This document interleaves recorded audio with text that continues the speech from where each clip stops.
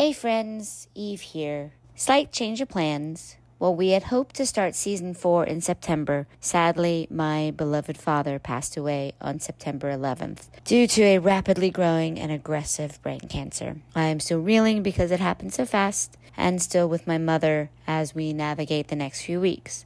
On the bright side, Courtney, Chris, Lori, and I did record the first 2 episodes of season 4 right before I came back to Philadelphia at the end of August, and they're great. We're planning to launch the new season sometime in October when I'm back home, so stay tuned for that. There's no other way to end this little recording than to say fuck cancer and fuck the universe for taking that wonderful man from me. Well, this is something all of us will have to deal with at our age, unfortunately.